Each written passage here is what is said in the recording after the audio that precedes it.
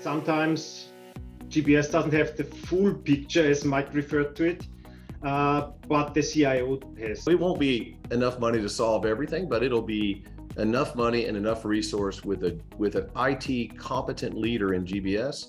Great things can happen. Welcome to GBS Masterminds Podcast Season 3. CIOs are from Mars, GBS leaders are from Venus. My name is Sashi Narahari, founder and CEO of HighRadius, and I'll be your host. Today we have two amazing guests, and I'm going to turn it over to them to introduce themselves. Hi guys, I'm Mike Zill. I'm CIO and CAO at Acadia Pharmaceuticals in San Diego, California. Welcome to the podcast. Welcome to the show. Marcus? Hi, my name is Marcus Baumgartner, and I am the head of Global Business Services for MEBA Group. I am located in beautiful Ohio, and the group headquarters is in Austria. All right, welcome. So this, we want it to be like a presidential style debate. So it's almost like the two of you are going to go at it. I'm going to start with you, Mike. First question. The CIO's office is often called by the business leaders as the office of the no.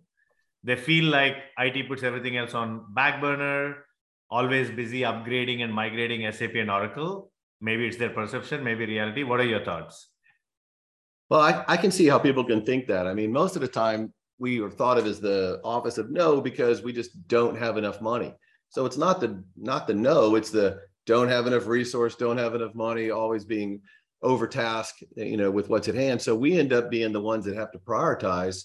And unfortunately, or fortunately, SAP and Oracle tend to be the most critical things that affect the most people. So at the end, if the business doesn't prioritize, we end up doing it and become the office of no. Got it. So talking about money, which is an important topic for the economy at large. Mike, I've heard that companies like yours, typically most of the large enterprises have anywhere 2 to 3% of the budget of the revenue as budget for IT. Is that just enough, barely, to keep the lights on, like on SAP, Oracle, fixing all the break fixes, I guess? What do you think? So how do you think the extra money needs to come from? Do you feel like the business has to commit more, or what are your general thoughts on this? I will tell you, I have this conversation a lot with my CFO and my business teams. I don't think we should limit the IT spend. I see IT spend just like you would on process spend or on labor spend or on anything else. It's a tool, it's a weapon, it's an ability to move the needle and to create capabilities.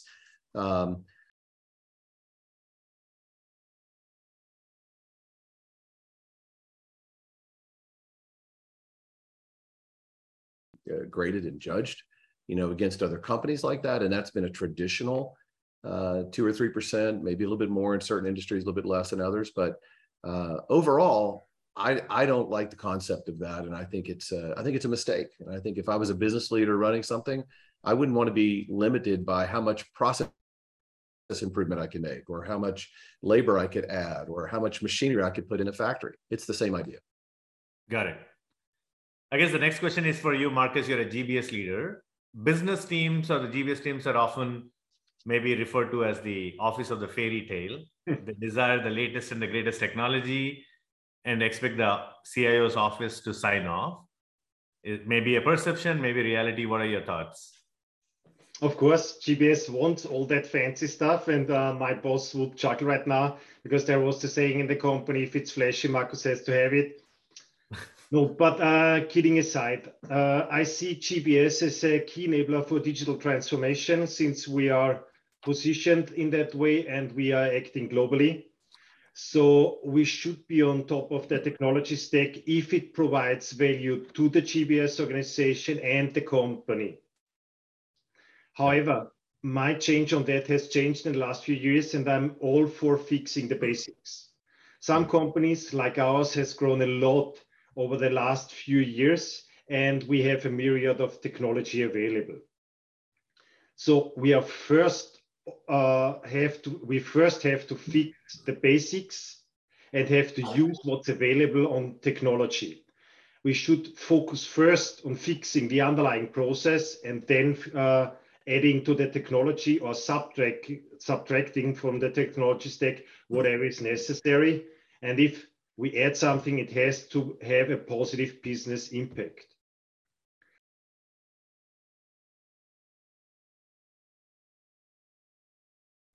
Otherwise, it gets really difficult to justify, except it's a legal necessity or it adds, for example, another security layer. Got it. Because the more systems you have in the company, the less possibility you have for standardization. And standardization is a GBS thing. Standardization is the necessary precondition, at least in my opinion, for operational excellence. And so the less interfaces you have, the more user acceptance and end user engagement you have, the more end user independence you have, and the more proper use of your technology stack you're going to generate. That's my take on that. Got it. So let's talk about the digital investments. Maybe this is a question for Mike, you being a CIO. Mike, I've seen like some of the bigger tech companies like Amazon, Google, Facebook. Of course, they have deep pockets, but I've also seen they do some unique things like smaller projects, $500,000 investment, kind of like a trial and error kind of stuff. And if they produce results, so a lot more innovation, but at a micro level, so you're not spending a lot of money. But more of the traditional large enterprises always do like the big investments like SAP, Oracle, Salesforce. What are your thoughts on that? Do you think there is a good hybrid of the two approach? So I think your observation is correct. I think that the largest of the large companies, they're doing super large projects, but they're also carving out, some trial and error, some fast failure, some experimentation, on the side. So I think you have to have both if you're going to advance. Just keeping up with SAP and Oracle and some of the big, infrastructure things is never going to be enough. So if you want to go do experimentation, I think doing it in a small way, very quick, agile kind of way, not trying to boil the ocean is the way to prove out some value. And then, nothing succeeds like success. So once you get a little success, people are going to jump on board. That's my take. Yeah. So maybe Marcus, question for you as a GBS leader. So obviously we all know the IT budgets are tight, right? It's hard to consume into the same CIO budget, but the innovation is also key and the digital investments. One of the questions I have for you as a GBS leader is committing to business results, right? If you are willing to commit to business results, maybe the budgets will come.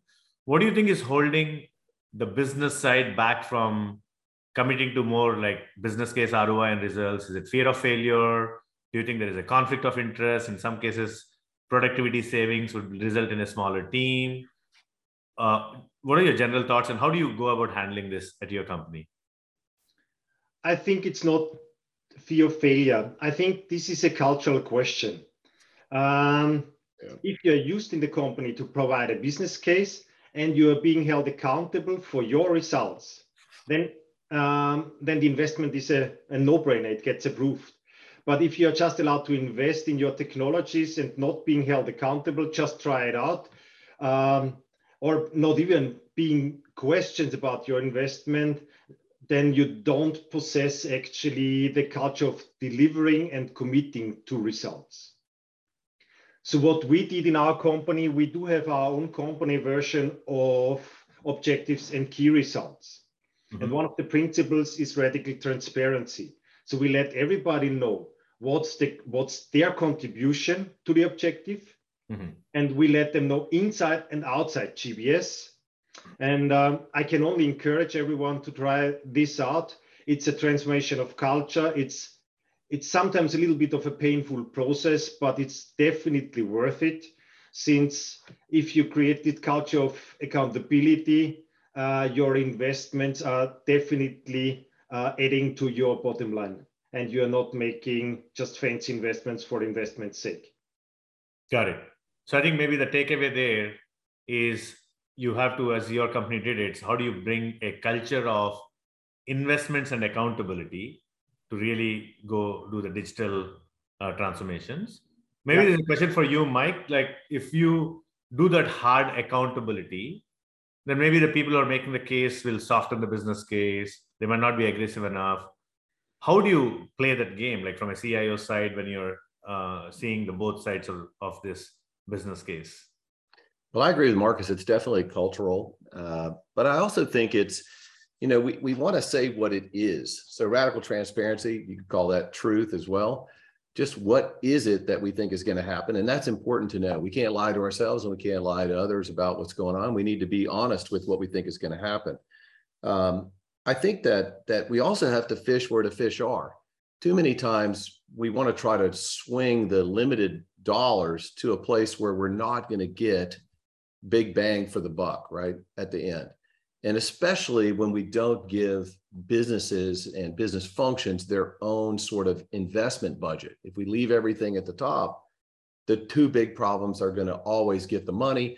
The 25 little things that all will have value, but not very much, they're not going to get the money. So we have to think a little differently on that. And we could talk more about that.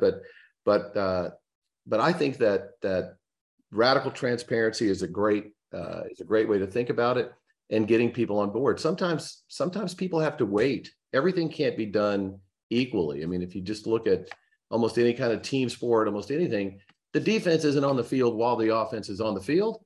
There's a certain order of battle that we go through. And the same thing is true in business.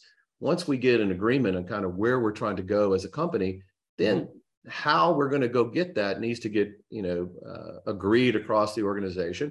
It doesn't mean everybody else has to stop everything they're doing, but we do need to get the vital few, if you will, done before we work on many of the others. And like I said, it's not completely exclusive in my view. Everything's got to be moving forward to keep people's mentality, but that's my thinking. Got it. Maybe a follow-up question for you, Mike, on that. This is more around, should GBS have more control on IT decisions for themselves? Let me kind of give a little bit of backdrop on that. We, in the GBS Masterminds podcast, we have had over 30 plus GBS leaders as guests. And one of the most common patterns that I picked up is all of them is, look, we have all played the labor cost arbitrage game, right? Moving work from a high cost location to a low cost location. That is zero sum. What's next for us? When we have to drive automation, combination of AI and other technologies, and we need to bring this innovation for the next generation of improvements, then for that, our influence on IT selection is key, to the extent that some feel like maybe they should have their own GBS CIO. What are your thoughts on that? I completely and 100% agree. As a CIO and a GBS leader in the past, that was actually table stakes for me even taking the job in GBS. Now, that doesn't give the GBS IT leader or the GBS leader carte blanche to do everything they want. There's a set of rules, and then we need to give the authority, the responsibility, and the capability to let GBS continue to drive their mission through the labor arbitrage into the process improvement, into digital labor, digital transformation, automation. Otherwise, it'll never happen, because it almost never in GBS stacks up, equal to increasing sales somehow. Whatever that project is, that we're never gonna stack up. And so I think that is exactly the right answer. And it won't be enough money to solve everything, but it'll be enough money and enough resource with an IT competent leader in GBS. Great things can happen, and that machine that we're creating can advance and not stagnate. Got it. Marcus, your thoughts. Do you think you should have your own head of IT reporting to you, or a different org design to make sure that you can control your destiny? I very much agree with that concept and with what Mike has said, because it gives us the flexibility on a local basis to act, to optimize the processes on a local level, and some things have to be local. Not everything shall be controlled by global CIO. It's meeting local regulatory needs, local tax needs, and they demand a different technology stack, for example. We need to have a solid IT on the ground and act really fast.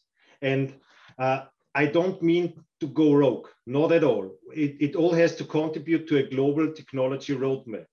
But in that way, like you suggested, I think we can act more agile and make better contributions to serve the company's purpose. Got it.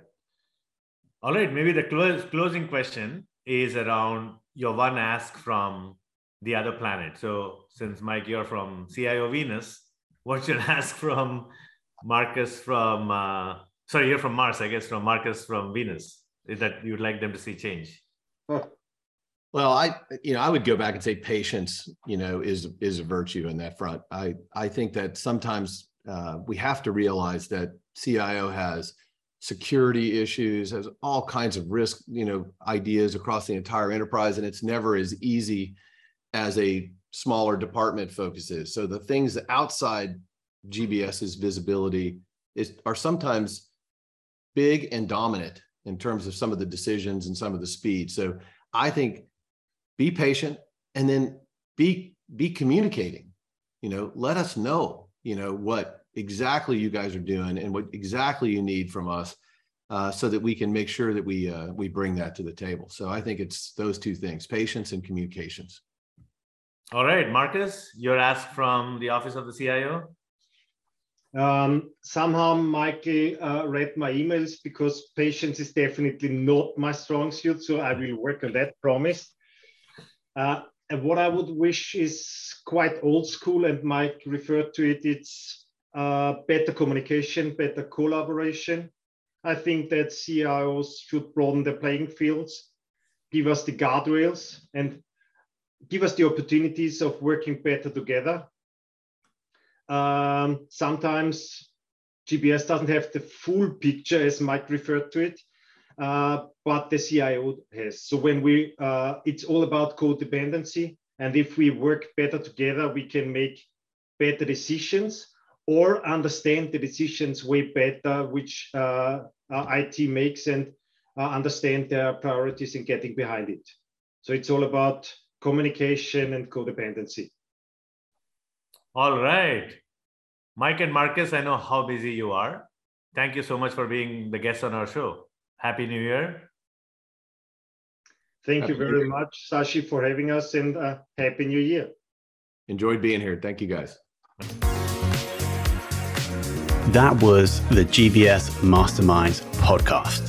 For more information, visit gbsmasterminds.com and make sure to search for GBS Masterminds in Apple Podcasts, Spotify, Google Podcasts, or anywhere else podcasts are found. Click subscribe so you don't miss any future episodes. And on behalf of the team here at High Radius, thanks for listening.